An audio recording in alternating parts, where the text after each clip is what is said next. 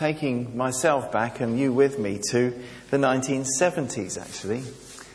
In about 1972, I was still at school. I was about 16, I think, or something like that, in 1972.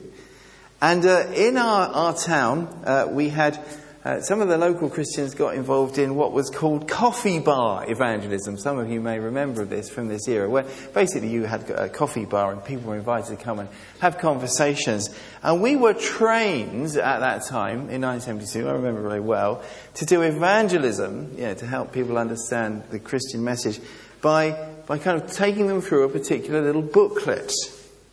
And the training kind of told us that, well, if you take people through this booklet and keep asking if they understand it, and when you get to the last page you say, would you like to pray this prayer? And they pray that prayer, then, hey, that's it, they're Christians, and that's really all there is to it, really. And, well, I kind of did the training, and I did that, and I was in this coffee bar. And there was a guy from my school, I didn't really know him very well, but he was at my table, or I went to this table and I started chatting, we chatted, and I said, hey, interested in this little booklet? And we went through this booklet, page by page, and like I'd been trained to do. And I said, well, what do you think? Do you want to pray this prayer? He said, yeah, I would, that would be good. So I was a bit kind of surprised, I suppose. But anyway, I kind of went on with it, and he prayed this prayer. And I thought, well, that's good. And then he went home, and that was Friday night. And then in school next Monday, he didn't seem to want to say anything about it at all. It was, by the end of the weekend, that was it. It was gone. He didn't want to come to the Christian Union that we had in school. He didn't particularly want to be in church. In fact, he didn't really want to talk about it at all. It just seemed to be, a kind of random prayer. It didn't seem to make any difference. Now, there were others at the time I knew, school friends of mine, and my brother might have been, no, he's not here, he's going to come down,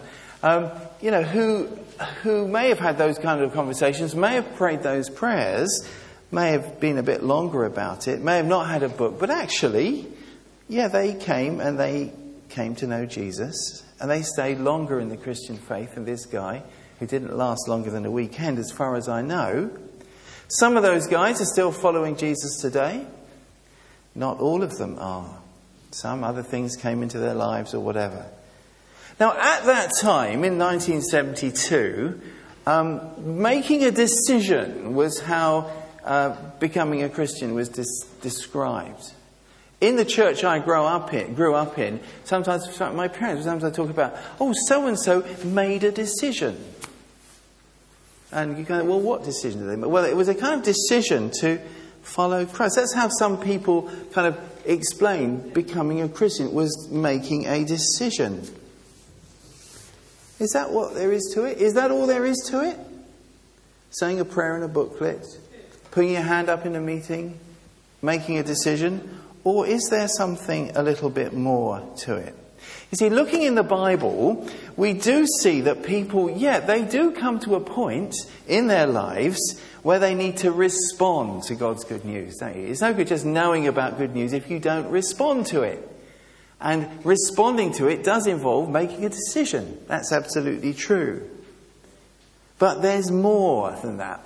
What does Jesus do? Well, he asks people to follow him. Follow him. That's what he keeps doing. Now, obviously, someone has to start following him, and you can't start without making a kind of decision to do so. But the decision is the beginning of the following. And that's what we're thinking about today, following Jesus. Jesus asked people to be his disciples. Disciples simply means learners, followers for the rest of their life. There's a new life, a new birth, Jesus talked about, which may come out of a particular decision and a response that's made. And that may involve putting your hand up. It may involve praying a prayer. It may involve taking communion for the first time. It could be a kind of symbolic gesture, but at the heart of it, there's that sense that someone's saying, yes to God, I want this good news in my life. I'm responding to God, but I'm responding to begin this new life following Jesus. Now, here's the question. How does that kind of following continue for the whole of our lives? How is it going to be sustained? How is it that we don't just last a weekend like the guy I met in the coffee bar? Is it all about us? Is it all about whether I'm obedient enough or not to God? Is it all about God and God giving me the power and zapping me and keeping me going? Or is it about other people that I need to help me in my life? Well, what is it? That's what we're thinking about today. As part of this little series we've been doing in September on the basic kind of beginning issues of the Christian life. We thought about prayer last week. We thought about how can I be sure I'm a Christian the week before. Today we're thinking about how do we keep going? How do we sustain it for life? And today I want to look at two passages in the New Testament. One is from Jesus, and we're thinking about how he expected people to follow him, to be his disciples. The other one is from Paul. And we're going to see that the same truths actually are taught by Paul to a community of Christians who had not ever met Jesus. And we're a community of Christians who haven't met Jesus physically, aren't we? We're kind of right where the people that the New Testament is written to. So let's have a look, first of all, then, at Matthew 28, page 1001. If you need a church Bible, there'll be one nearby. And we're looking at verse 16. On page 1001.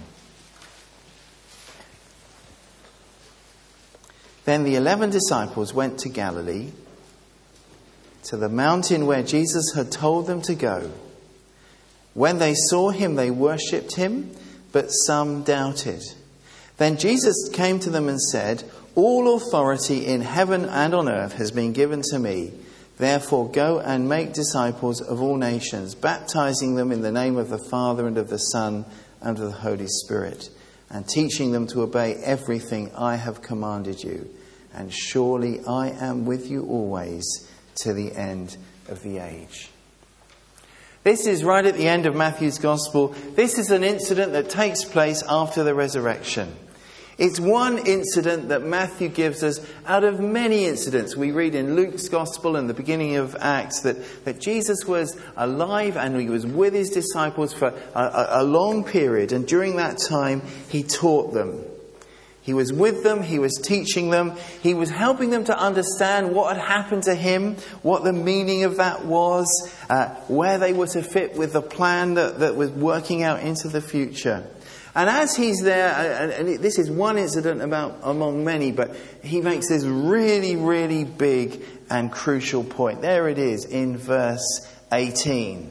The words of Jesus to his disciples, "All authority in heaven and earth has been given to me." Here's his first great big point.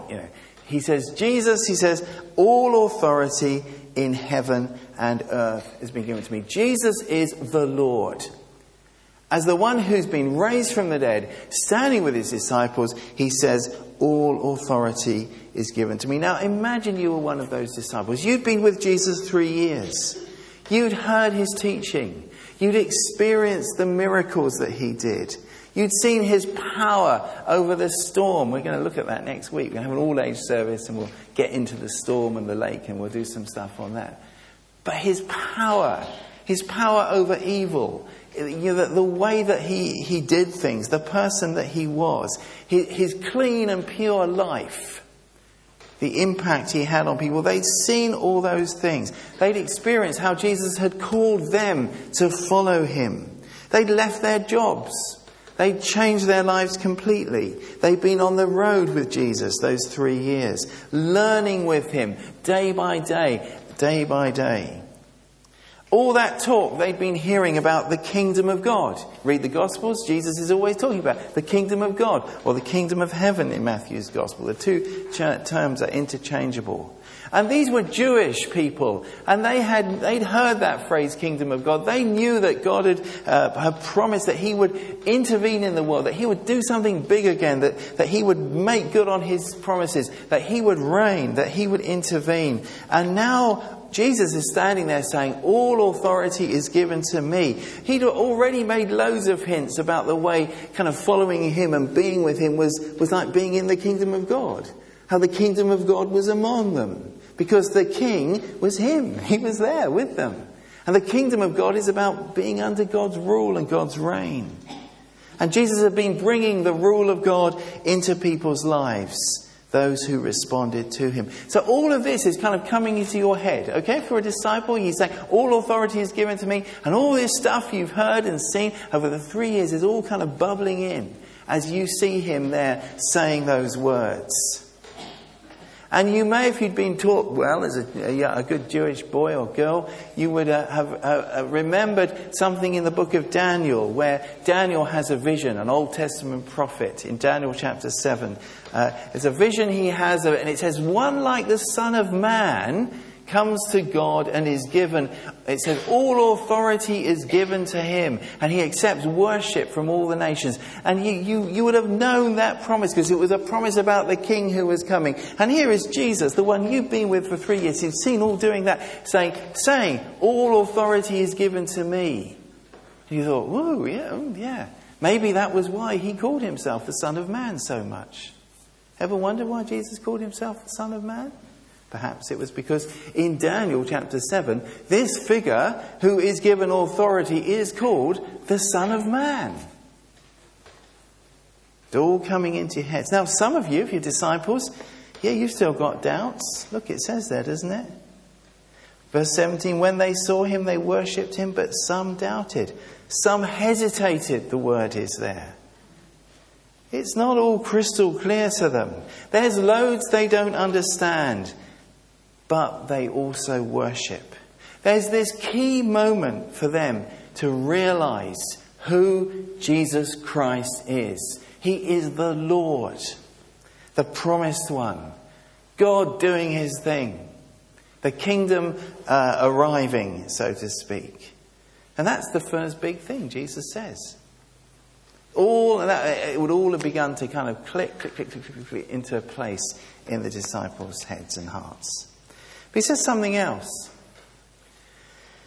He's to be followed. Verse 19. Therefore, because Jesus is the Lord, something flows out of that. What is that? Well, the 11 who are there, the disciples, because Judas wasn't there, but the 11 and the others that are with them are told they are to do something because Jesus is Lord. Because the King has come, because God's reign has begun on earth, what are they told to do? What are they told to do? Make disciples. Now, they've been disciples themselves. Now they're to help other people to be followers of Jesus. Because Jesus is Lord, he expects the disciples to pass that message on so that others will be followers of him. How are they going to become those followers? Well, he says, baptizing them into the name of the Father, Son and the Holy Spirit. We had a baptism a couple of weeks ago. There's another one coming up later if you want to be baptized. It's a symbol of new life, isn't it? Baptism is that symbol of new life in Christ. Jesus is saying when you're baptized, it's a symbol of you're connecting with the life of God. It's an expression of commitment to Christ, and it's a kind of expression of connection with Christ. Commitment to him, connection with him. And Jesus says baptism, that's how this kind of new life, this following involves being baptized. There's an internal response to God, a life from God. Some of you maybe struggle at times following Jesus. Well, baptism is quite a good way to, in a way, to kind of focus on or look at some of those struggles. What baptism means, and obeying Jesus in baptism, is a good way to get going and push on through some of the struggles that we have. But also, he says, this new life, he also says what? You need to teach them to obey everything Jesus says. To obey everything. Learning to obey Jesus' teaching. So following Jesus, new life on one hand, and learning to obey. So again, what would the disciples be thinking? What had Jesus taught them over the 3 years? I won't ask you, but it's worth thinking about, isn't it? What have they been learning? They've been learning to live Jesus' way. They'd been learning that love was the key thing. They've been learning that they shouldn't be running after money and ambition and all that kind of stuff. They've been learning to trust God. They've been learning that they should have God at the centre of their lives. They've been learning quite a lot about relationships, actually. They've been learning about the need to be honest and open and to have, lives that are built on truth. They've been told to be pure in their relationships. They've been told to be forgiving. They've been told to be living in a way that puts things right with people.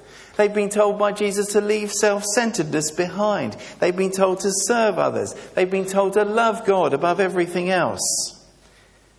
They've been told all kinds of stuff about praying, about fasting, about giving, about serving. They've been told all of that stuff. By the way, for those of you who may notice it, that's just the Sermon on the Mount. That's just 3 chapters in Matthew's Gospel. And there's a lot of stuff I left out. Things Jesus had taught them, they were meant to obey themselves, learn to obey those things, and teach those things to other people. Jesus is telling the disciples that all that stuff he taught them, all this stuff in Matthew, Mark, Luke and John, all that stuff we read in the Gospels is not just for the 11 disciples, it's for all those that they were going to teach in the future. And when does it stop? When is the end point? The end of the age, he says. So does that include me and you? It does, doesn't it? It does. We're included in that. And what's the scope of it? Where are they going to go with this stuff? Well, the scope of it is everywhere. Jesus says to them, as you go, he imagines them to be a mobile bunch of people. He says, wherever you go, through your lives, through the world, this is what happened, wherever you go, you live this stuff. You explain this stuff to others. When people say, what is it about your life that is different? You tell them. You tell them why Jesus means such a lot to you. Why he means everything to you. And is it just for Jewish people? No, it's for all the peoples of the world, says Jesus. Every ethnic group. No limit to where these followers will come from. It's everywhere. So Jesus tells the disciples to multiply, to share this stuff with others, to help others to obey, to help them to follow, to live lives for Jesus. The people they tell are to live lives just as the disciples were meant to. The teaching, as I say, the Gospels, the New Testament, they give us the way to follow. We're to learn to obey it. We need to do it like Nike, just do it. Because it comes right down to us at the end of the age. Following Jesus for the whole of our lives. And it's also about every part of our lives. Because if Jesus is the Lord and King, we really have no option. Because of who he is, we're to follow him. Where? Everywhere. What with? Everything. Do we get that? Is that how we're going to see our Christian faith? Just about everything. About what we do tomorrow, about how we bring up our kids, about what we do with the people we don't get on with, about how we do our jobs. I don't just mean about, witnessing to everybody all the time, but this kind of sense of, well, that's okay, if that's your bag and you can do it without getting fired or whatever, feel free. But about taking Jesus consciously into your workplace. Lord, you're the Lord of this place. Today, I want to kind of live and work that way. Those kind of things. About how we read the Bible. Do we read the Bible asking, Lord, what do you want me to obey here? I've just read this stuff about, this, that or the other. Well, how is it I'm going to do that in my life? Today, tomorrow, now, in a couple of minutes' time. Those kind of things. Bringing Jesus to work. In the family, when it's tough. He's Lord of everything. He wants us to be with us everywhere. Now, how can those disciples do that? How can we do that? Well, there's a third thing here. There's this amazing promise. Look at what he says at the end. I am with you always. He's told them he is the Lord. He's told them that he expects people to follow him. And part of the disciples' role is to be passing all that on as they live it out themselves. Third thing, he promises to be with them always. So Jesus is with us. I really want to pause and think. I'm not going to come down with a microphone or anything. Do you really believe that? I am with you always, says Jesus. If you're a believer, if you're kind of thinking, well, I'm a Christian, I want to follow. Have you got that? Jesus is with us always. Wherever you are, where you'll be. Think about where you'll be tomorrow. I am with you always. You might think about Martin and Wendy. Wendy, his mum, died last night. And George, her dad. I am with you always. You might think about the conflicts that we face and that person that you think, I don't know how I'm going to face that person this week. I am with you always. Has Jesus got anything to say about relationships? Yeah, quite a lot. I am with you always. That's how following is sustained through life. Knowing who Jesus really is. He is the Lord. Knowing that he is to be followed. So we respond in living obedience. Learning to obey because he's with us by his Spirit. So you may be thinking, well, that's pretty good. That's fine for the 11 disciples. They were souped up, weren't they? They were special. They were apostles. They were chosen. They were 11 of the best of the finest. Well, it does actually say they were doubting, as well.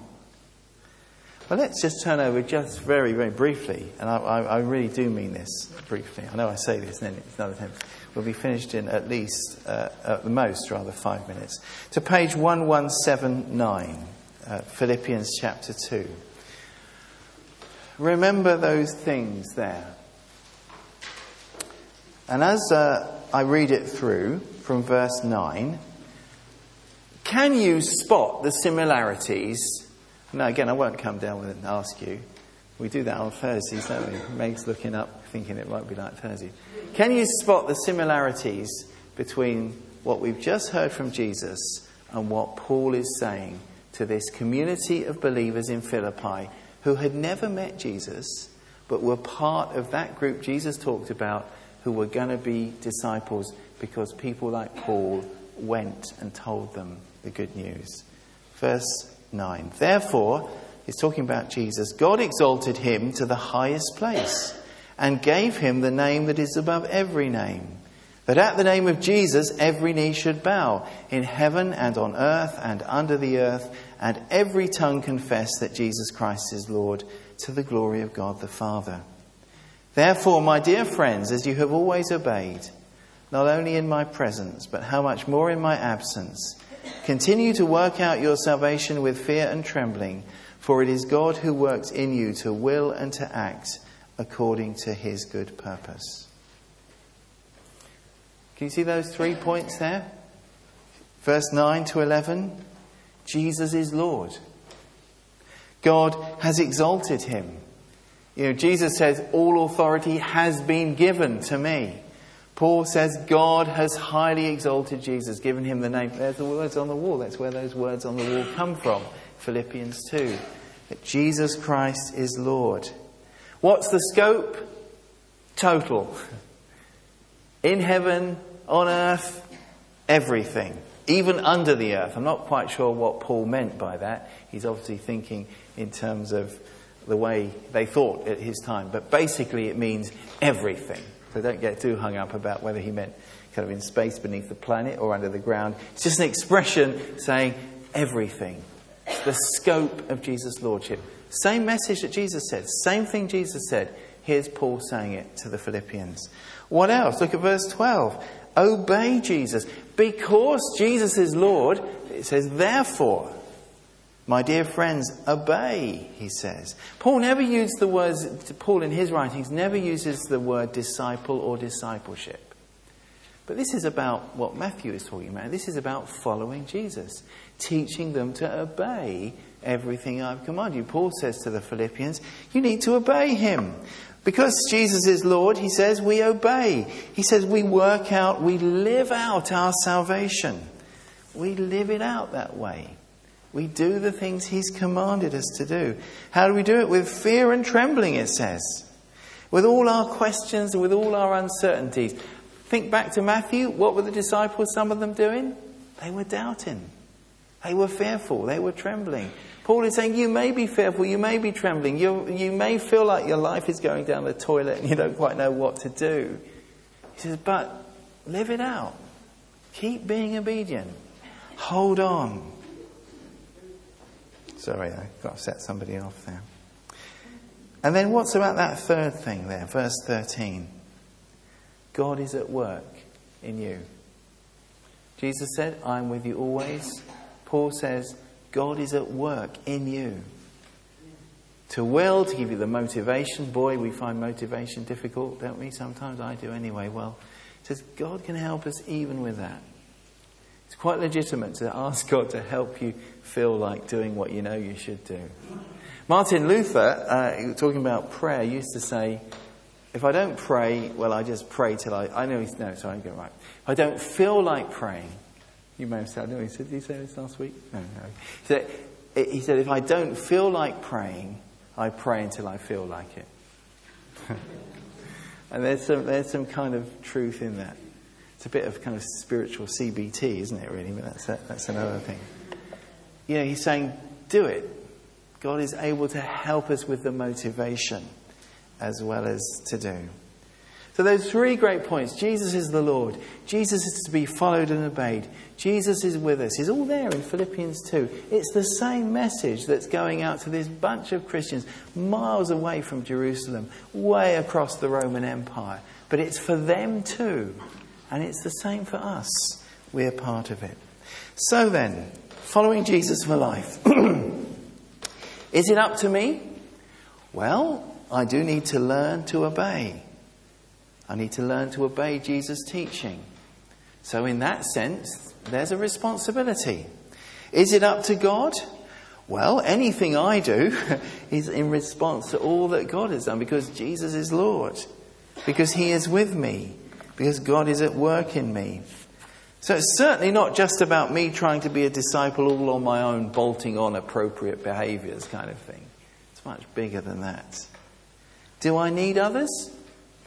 Well, Jesus tells the disciples to make other disciples, doesn't he? So we can teach each other. We can help each other. We can help one another to learn to obey. That's why our small groups are really important.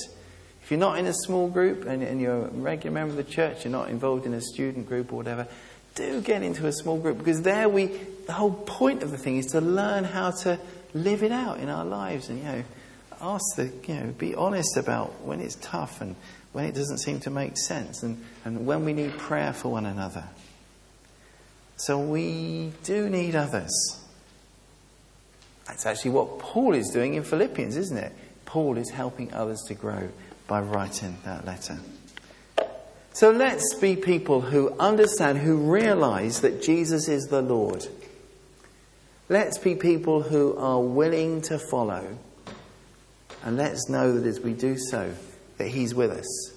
And let's go for it for the whole of our lives, the whole extent of our life, till the end. We had a funeral service of Audrey Silk, who was 94. And she only, her grandson said to me at the funeral, she said, the last 10 years, my grandmother, something really happened to her. And she just seemed, to kind of come alive, From age 83 to 94, she started following Jesus perhaps a bit more seriously if she hadn't before.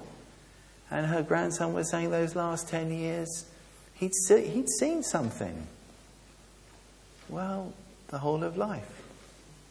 Let's be there for the whole of our life and in the whole of our lives, all of it, because he is Lord. Let's pray.